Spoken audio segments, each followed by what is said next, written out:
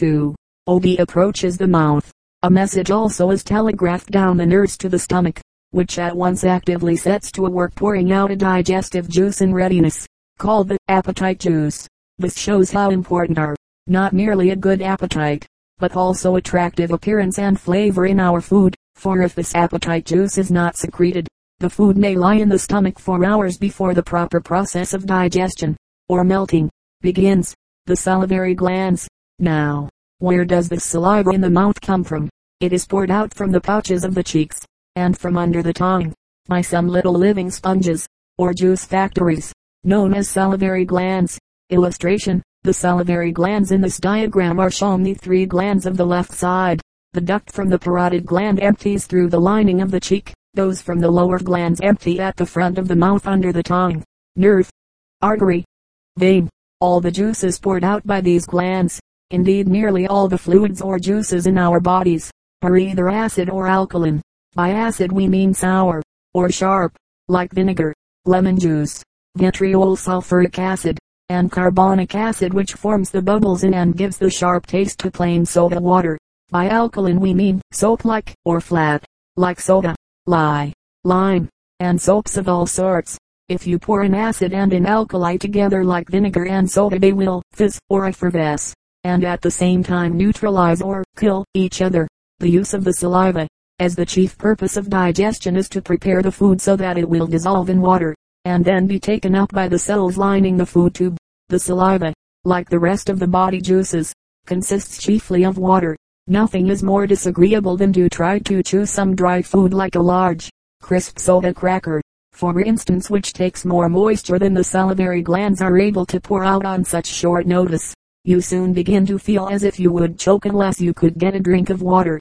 But it is not altogether advisable to take this shortcut to a relief, because the salivary juice contains what the drink of water does not, a ferment, or digestive substance, ptyalin, which possesses the power of turning the starch in our food into sugar, as starch is only very slowly soluble, or meltable, in water, while sugar is very readily so. The saliva is of great assistance in the process of melting, known as digestion. The changing of the starch to sugar is the reason why bread or cracker, after it has been well chewed, begins to taste sweetish.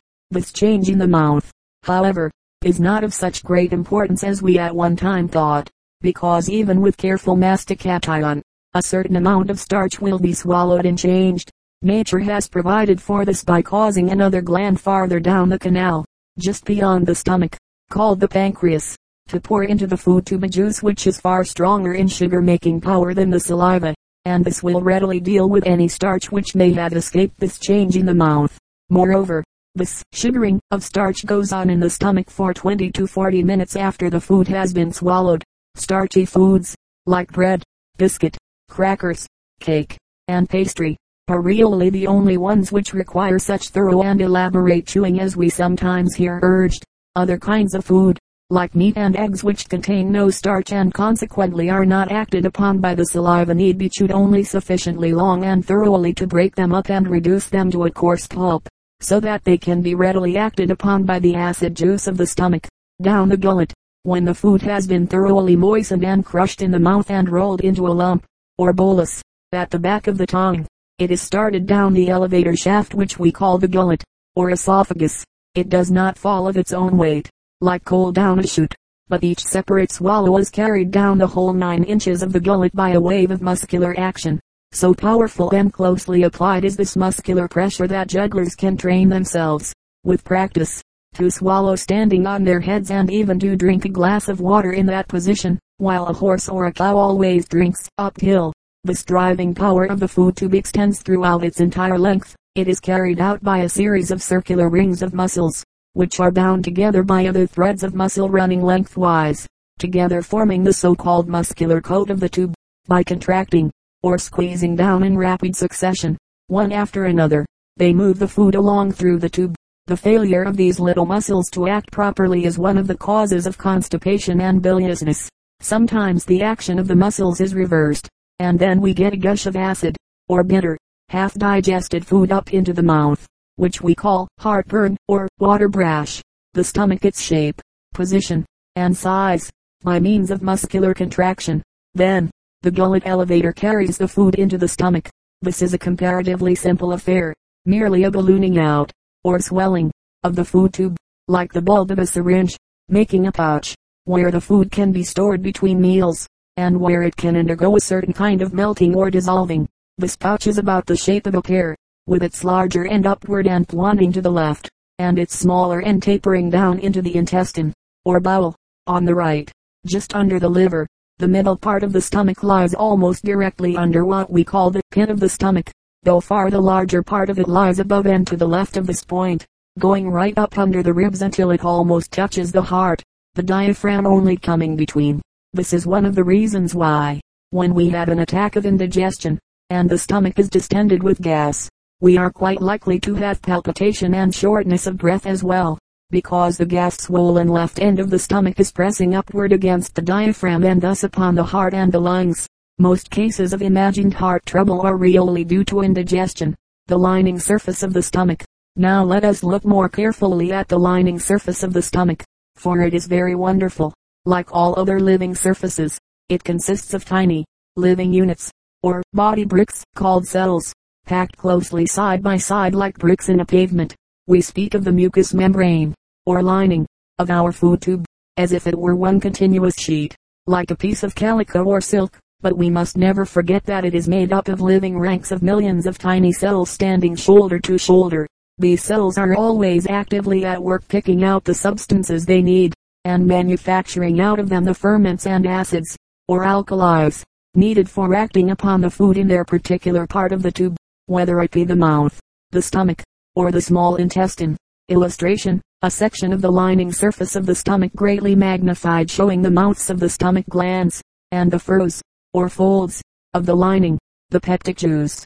The cells of the stomach glands manufacture and pour out a slightly sour, or acid, juice containing a ferment called pepsin. The acid, which is known as hydrochloric acid, and the pepsin together are able to melt down pieces of meat, egg, or curds of milk, and dissolve them into a clear, jelly-like fluid, or thin soup, which can readily be absorbed by the cells lining the intestine. You can see now why you shouldn't take large doses of soda or other alkalis, just because you feel a little uncomfortable after eating. They will make your stomach less acid and perhaps relieve the discomfort, but they stop or slow down digestion. Neither is it well to swallow large quantities of ice water, or other very cold drinks, at meal times, or during the process of digestion, as digestion is largely getting the food dissolved in water. The drinking of moderate quantities of water, or other fluids, at meals is not only no hindrance, but rather a help in the process. The danger comes only when the drink is taken so cold as to check digestion, or when it is used to wash down the food in chunks, before it has been properly ground by the teeth. Illustration: a longitudinal section of stomach, or peptic glands greatly magnified. The long duct of each gland is but a deep fold of the stomach lining. See note, page 11. Into this duct the ranks of cells around it pour out the peptic juice. Digestion in the stomach, although usually a single, pear-shaped pouch. The stomach, during digestion, is practically divided into two parts by the shortening, or closing down, of a ring of circular muscle fibers about 4 inches from the lower end, throwing it into a large, rounded pouch on the left, and a small, cone-shaped one on the right. The gullet, of course, opens into the large left-hand pouch, and here the food is stored as it is swallowed until it has become sufficiently melted and acidified, mixed with acid juice to be ready to pass on into the smaller pouch. Here more acid juice is poured out into it, and it is churned by the muscles in the walls of the stomach until it is changed to a jelly-like substance. Digestion in the small intestine. The food pulp now passes on into the small intestine, where it is acted upon by 2 other digestive juices: the bile, which comes from the liver, and the pancreatic juice, which is secreted by the pancreas. The liver and the pancreas are a pair of large glands which have budded out, one on each side of the food tube, about 6 inches below where the food enters the small intestine from the stomach. The liver weighs nearly 3 pounds, and the pancreas about 1/4 pound. Of these 2 glands, the pancreas, though the smaller, is far more important in digestion. In fact, it is the most powerful digestive gland in the body. Its juice, the pancreatic juice, can do everything that any other digestive juice can, and do it better. It contains a ferment for turning starch into sugar, which is far more powerful than that of the saliva, also another trypsin, which will dissolve meatstuffs nearly twice as fast as the pepsin of the stomach can, and still another, not possessed by either mouth or stomach glands, which will melt fat, so that it can be sucked up by the lining cells of the intestine. What does this great combination of powers in the pancreas mean? It means that we have now reached the real center and chief seat of digestion, namely, the small intestine, or upper bowel. This is where the food is really absorbed, taken up into the blood, and distributed to the body. All changes before this had been merely preparatory, all after it are simply a picking up of the pieces that remain. In general appearance, this division of the food tube is very simple, merely a tube about 20 feet long and an inch in diameter, thrown into coils, so as to pack into small space, and slung up to the backbone by broad loops of a delicate tissue mesentery. It looks not unlike 20 feet of pink garden hose. The intestine also is provided with glands that pour out a juice known as the intestinal juice, which, although not very active in digestion, helps to melt down still further some of the sugars, and helps to prevent putrefaction, or decay, of the food from the bacteria which swarm in this part of the tube. By the time the food has gone a third of the way down the small intestine, a good share of the starches in it had been turned into sugar and absorbed by the blood vessels in its wall, and the meats, milk, eggs, and similar foods had been digested in the same way. There still remains the bulk of the fats to be disposed of. These fats are attacked by the pancreatic juice and the bile, and made ready for digestion. Like other foods, they are then eaten by the cells of the intestinal wall, but instead of going directly into the blood vessels, as the sugars and other food substances do, they are passed on into another set of little tubes or vessels, called the lymphatics. In these they are carried through the lymph glands of the abdomen into the great lymph duct, which finally pours them into one of the great veins not far from the heart. Tiny, branching lymphatic tubes are found all over the body, picking up what the cells leave of the fluid which has seeped out of the arteries for their use and returning it to the veins through the great lymph duct. All these different food substances, in the process of digestion, do not simply soak through the lining cells of the food tube, as through a blotting paper or straining cloth, but are actually eaten by the cells and very much changed in the process, and are then passed through the other side of the cells, either into the blood vessels of the wall of the intestine or into the lymph vessels, practically ready for use by the living tissues of the body. It is in the cells then that our food is turned into blood, and it is there that what we have eaten becomes really a part of us. It may even be said that we are living upon the leavings of the little cell citizens that line our food tube, but they are wonderfully decent, devoted little comrades of the rest of our body cells, and generous in the amount of food they pass on to the blood vessels. As the food pulp is squeezed on from one coil to another through the intestine, it naturally has more and more of its nourishing matter sucked out of it, until, by the time it reaches the last loop of the 20 feet of the small intestine, it has lost over 2/3 of its food value. The final stage, the journey through the large intestine. From the small intestine what remains of the food pulp is poured into the last section of the food tube, which enlarges to from 2 to 3 inches in diameter. It is known as the large intestine, or large bowel. This section is only about 5 feet long.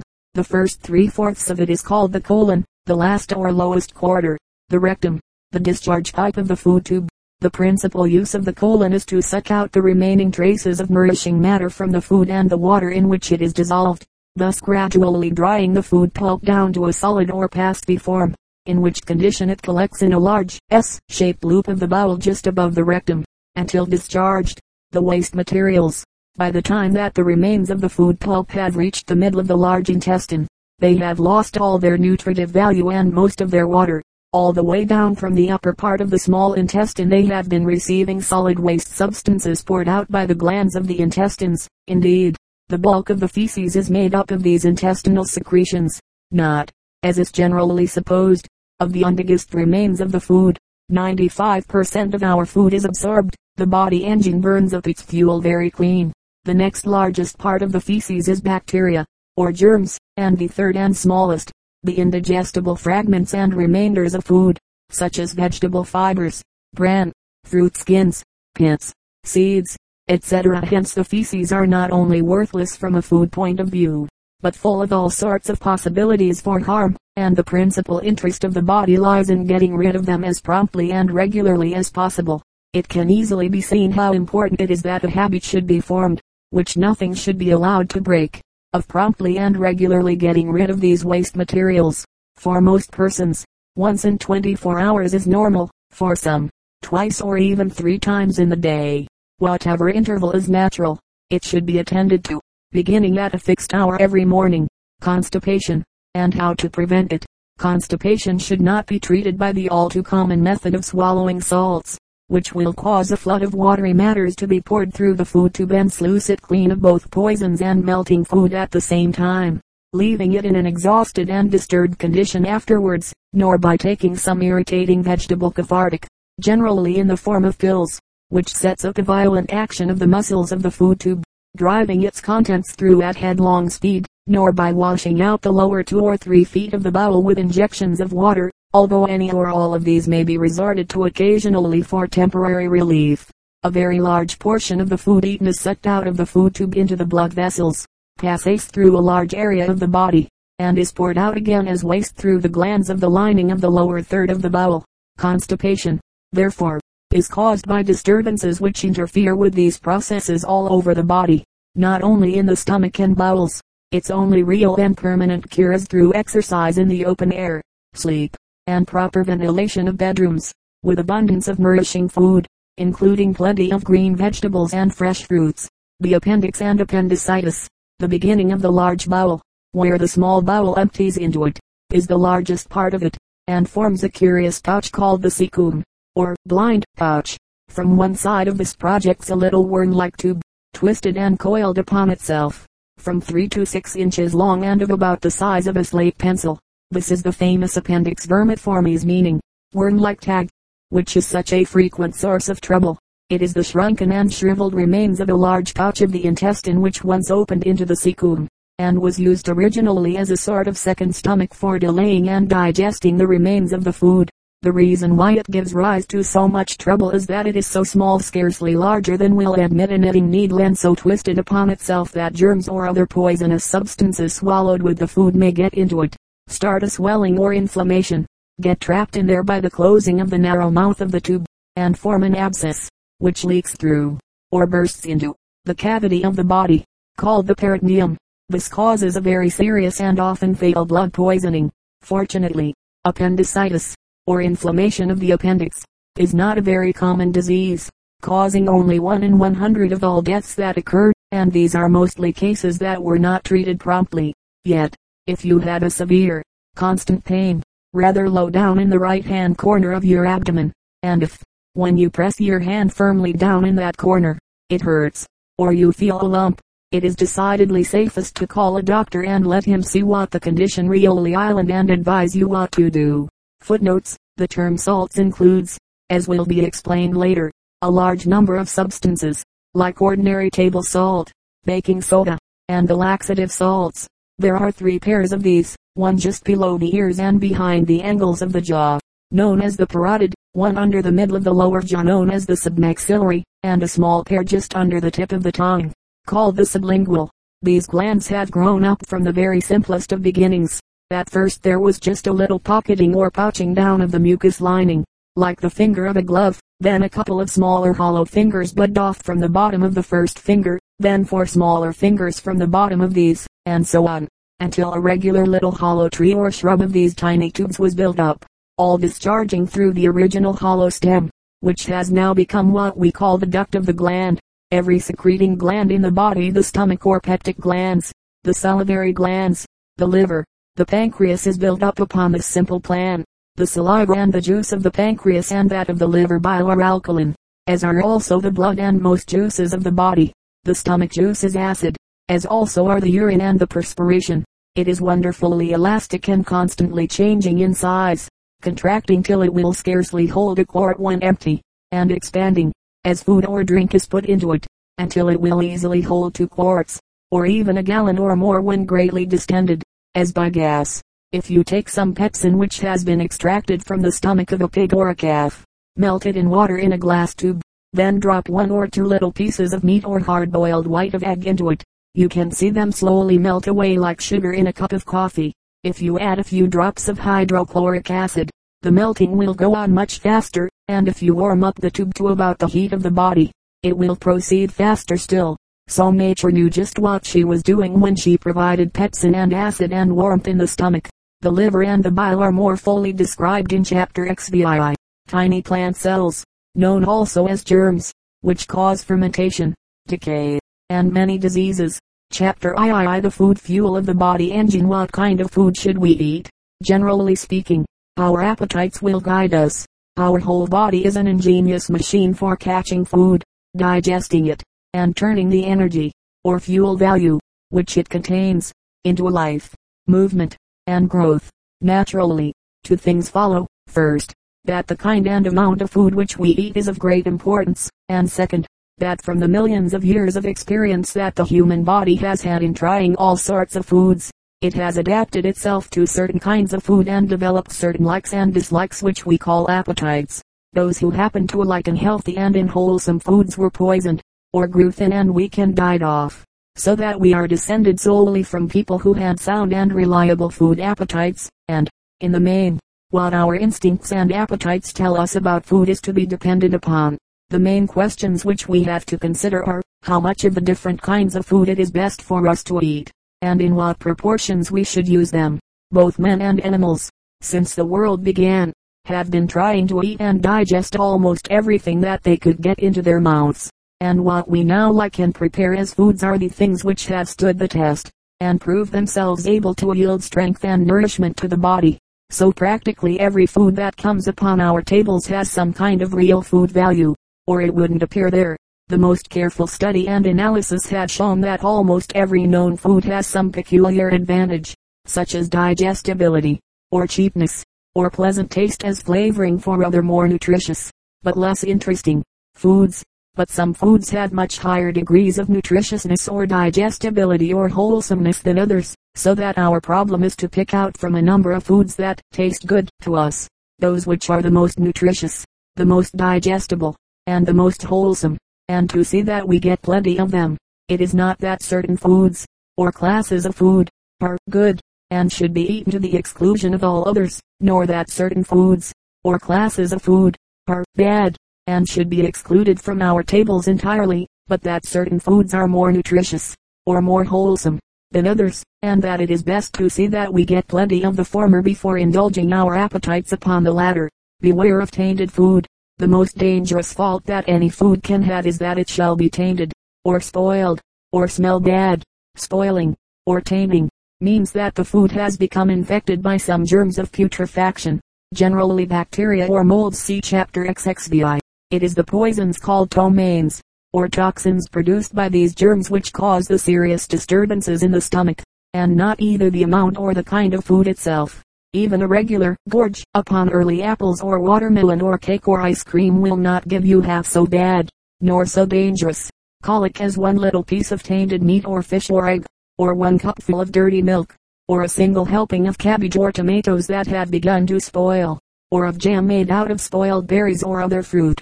The spoiling can be prevented by strict cleanliness in handling foods, especially milk, meat, and fruit, by keeping foods screened from dust and flies, and by keeping them cool with ice in summertime, thus checking the growth of these spoiling germs.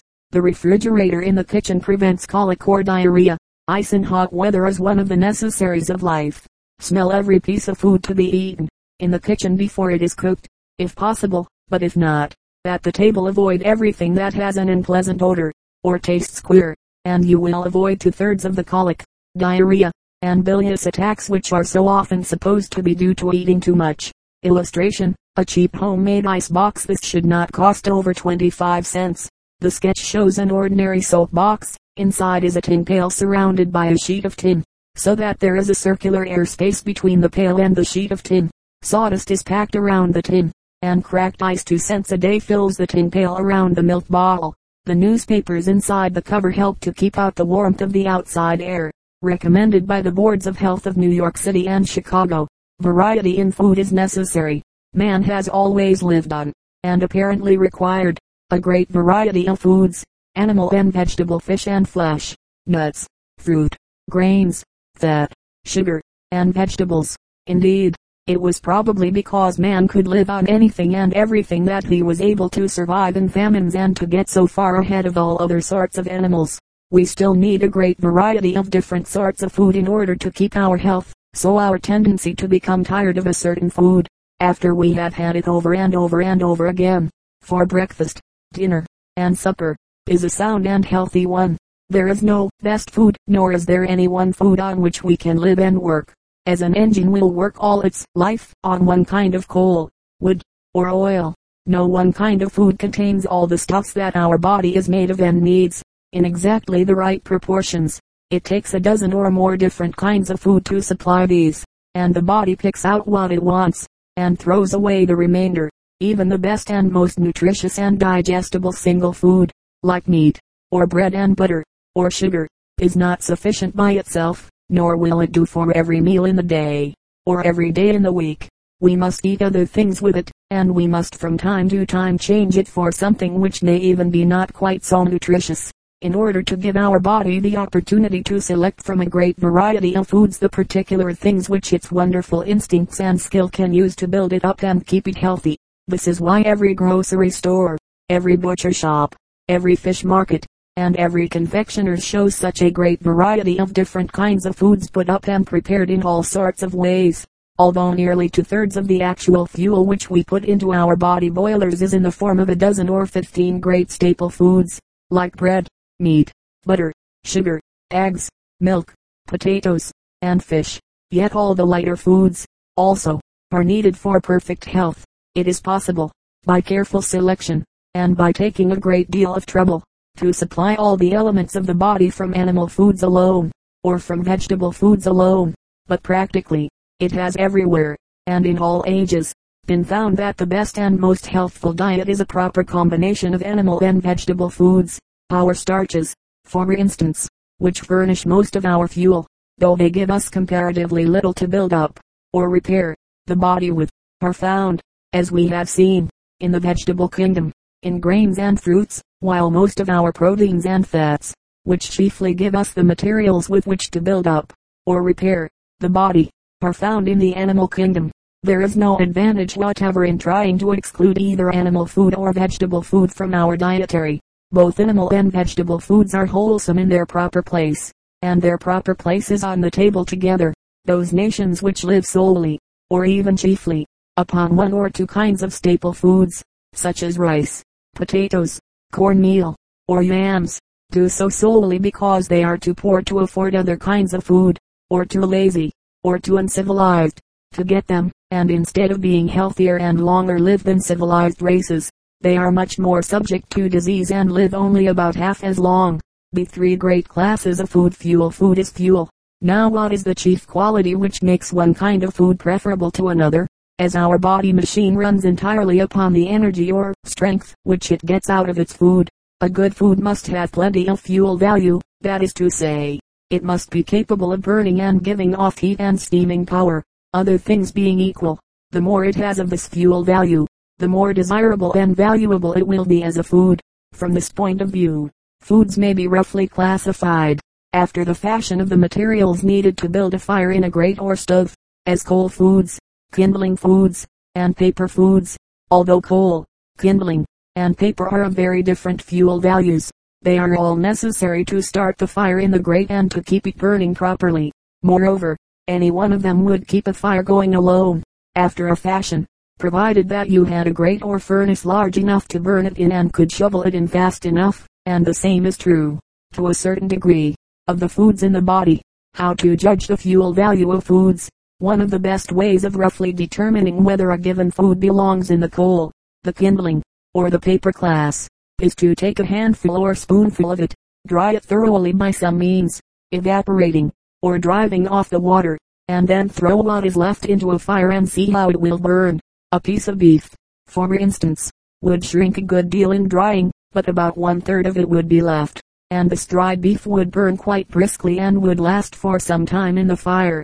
A piece of bread of the same size would not shrink so much, but would lose about the same proportion of its weight, and it also would burn with a clear, hot flame, though not quite so long as the beef. A piece of fat of the same size would shrink very little in drying and would burn with a bright, hot flame. nearly twice as long as either the beef or the bread. These would all be classed as cold foods. Then if we were to dry a slice of apple, it would shrink down into a little leathery shaving, and this, when thrown into the fire, would burn with a smudgy kind of flame, give off very little heat, and soon smolder away. A piece of raw potato of the same size would shrink even more, but would give a hotter and cleaner flame. A leaf of cabbage, or a piece of beetroot, or 4 or 5 large strawberries would shrivel away in the drying almost to nothing, and, if thoroughly dried, would disappear in a flash when thrown on the fire. These, then, except the pea,